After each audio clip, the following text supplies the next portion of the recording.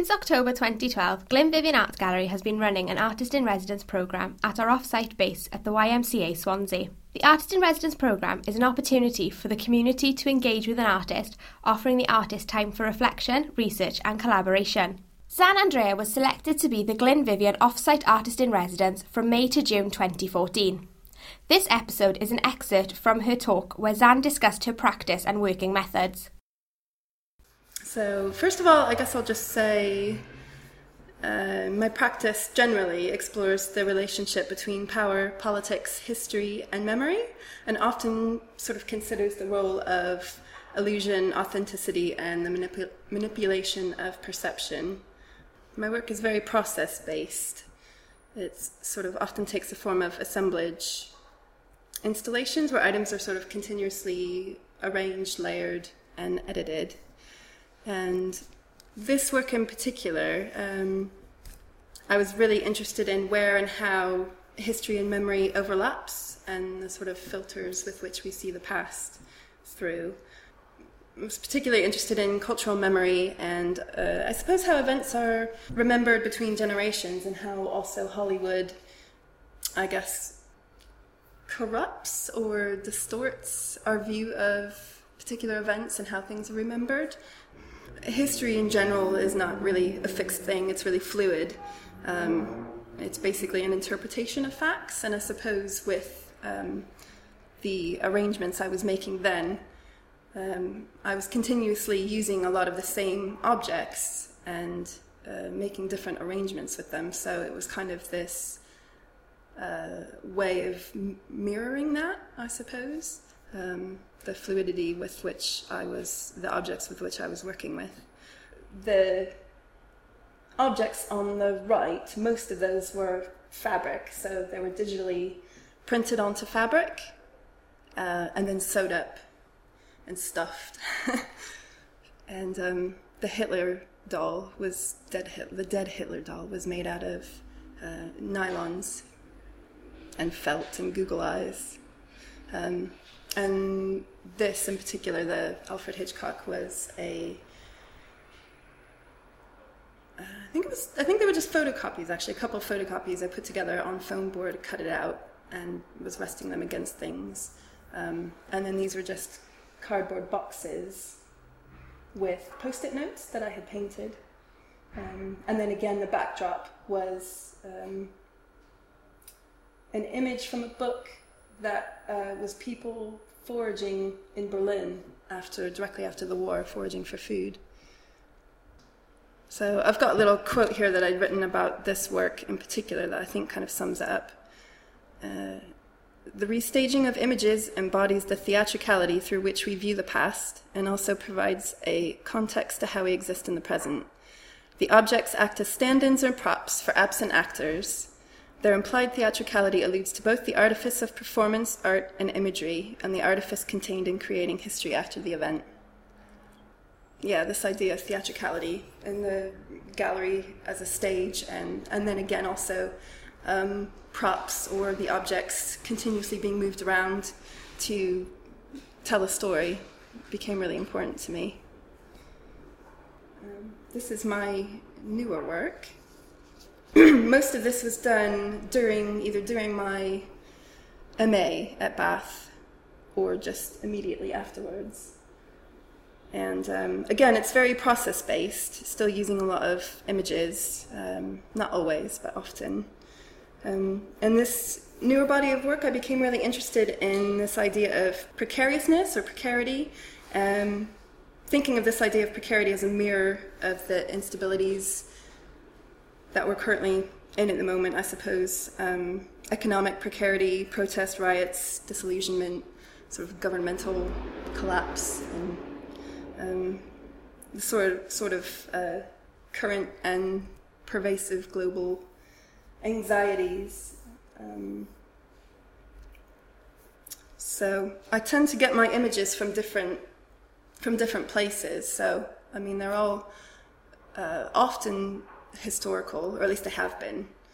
And I kind of pick and choose from different things, and I tend to just go with what grabs me, and at first I don't often know exactly what it is that I'm interested in, and I have to sort of put it in in an image bank, and then I flip through as I'm also collecting objects at the same time, and then again just kind of continuously arrange things. Sometimes I make things, and the titles as well, they tend to come from different places, particularly things I've been reading, books I've collected along the same lines. I may not necessarily know why I've collected a certain book or something, but it struck me for some reason, and I sort of collect texts and quotes much in the same way that I collect objects and images, and then they very much get arranged until something sort of fits or kind of clicks together.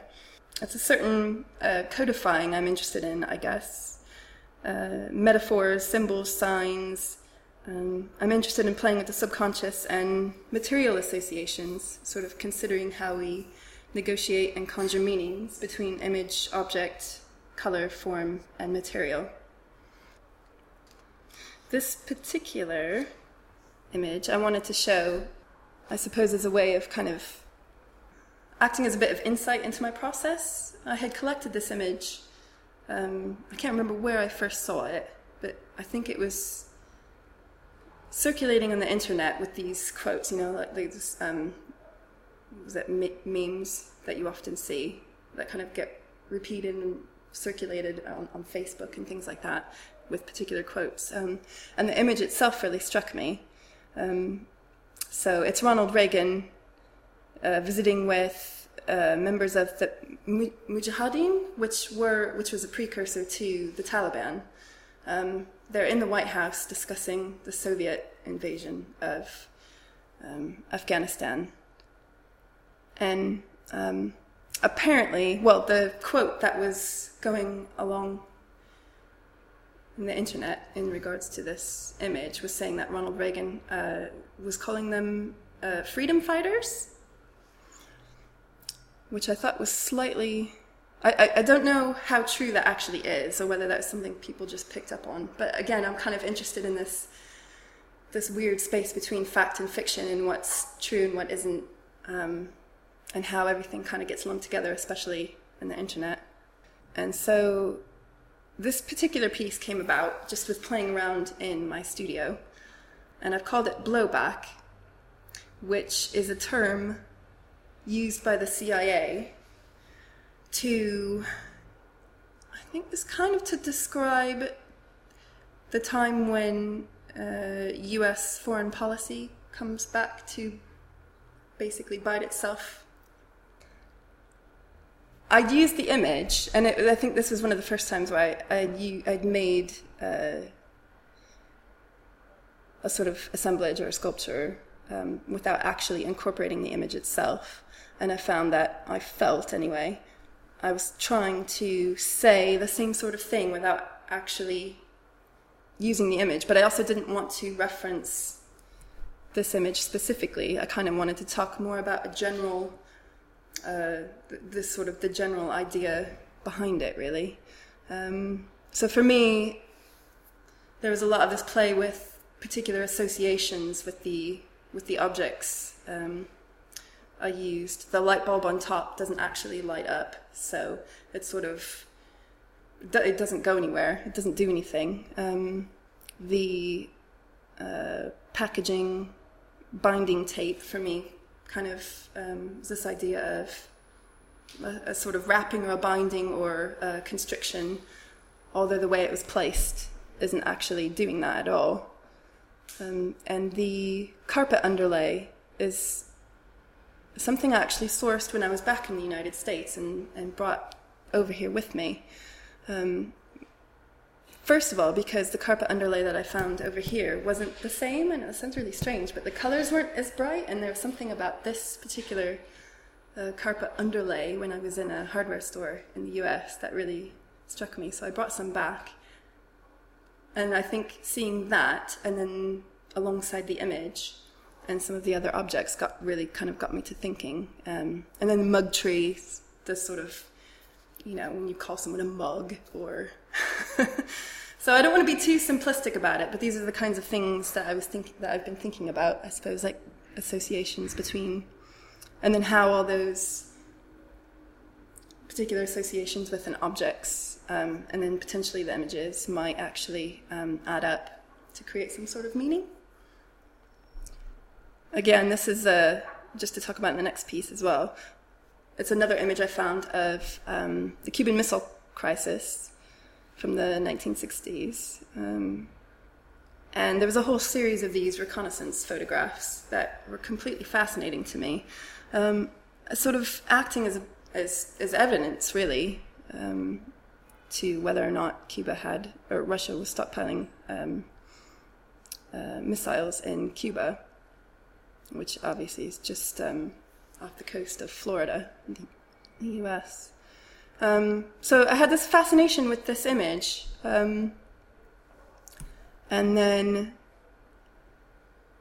printed out, I don't think it's the exact same image, but it's one of the series from this, it's one of the images from this particular series of the reconnaissance photographs, and printed it out on acetate, and wasn't quite sure what to do with it, and just kind of kept making different arrangements until I sort of came up with this arrangement first before I had the image put with it. And I've titled it Circle the Wagons.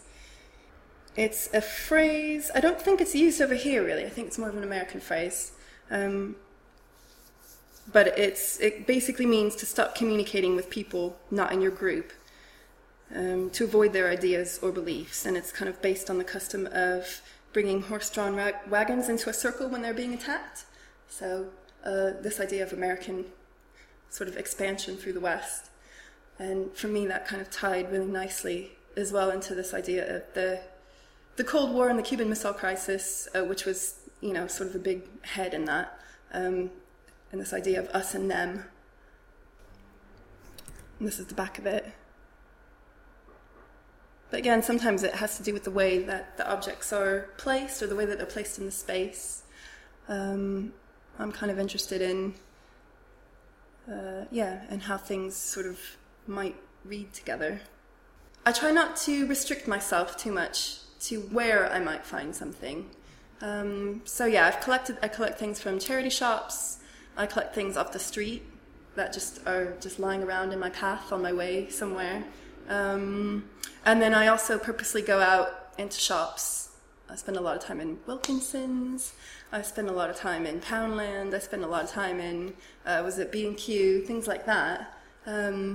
So I suppose a lot of the materials tend to be maybe either industrial or institutional or some kind of cultural detritus. And again, I don't always know what their particular function might be in my work until I get it back and I start maybe putting it together with other things, or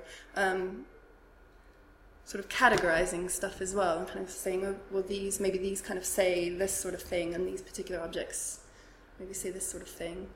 But color definitely plays a role, and again with this idea of symbols and signs, and I'm quite interested in how color might either add another layer of meaning or can potentially tie the piece together. So this was an image of I think it was the Potsdam Conference. Oh no, it was NATO. It was the first NATO meeting, I think. Yeah, there's a symbol on the floor. But it was an image, again, an image transfer that I did onto wood, and it was kind of had this haunting quality, the way that it came out. I wasn't really happy with it at first because I was expecting it to be this really bright, strong image. So I sort of put it aside. And then I had to kind of think about it for a while, and I often have to do that with a lot of my materials or objects or images. Yeah. Do you let sort of instincts guide you with pretty much everything, or do you or sometimes you think, right, I really need something, and go out and try to find that? Yeah, to be honest, I feel that there's a bit of both, so it can be kind of a struggle, because oftentimes I feel like I'm grasping the air and I don't quite know where I'm going. Most of the time I feel that I use a sort of what I call informed intuition. So I'm constantly reading either theoretical stuff or things I find about particular events. So I'm constantly reading and I'm constantly looking at images and then also sort of categorizing my images. And then the same with the objects. And for me, it's like a constant circle, looking at this, reading this, looking at that. And then the playing is kind of where I maybe make those connections. But there's it can be quite a tedious process, because in order to get to a finished piece, it could take me weeks or something. Yeah, so there's a bit of both. I mean, there might be times where I sort of come up with something and I think, oh, that's, that really says a lot of what I say, but actually I'm not sure about that particular object, what its function is, if that's really working, or maybe I need something else. And then I suppose with these pieces as well, I was kind of really looking at this idea of precarity. So there were quite a few things I was putting together, but they weren't they didn't have that feeling that they could potentially topple over at any minute.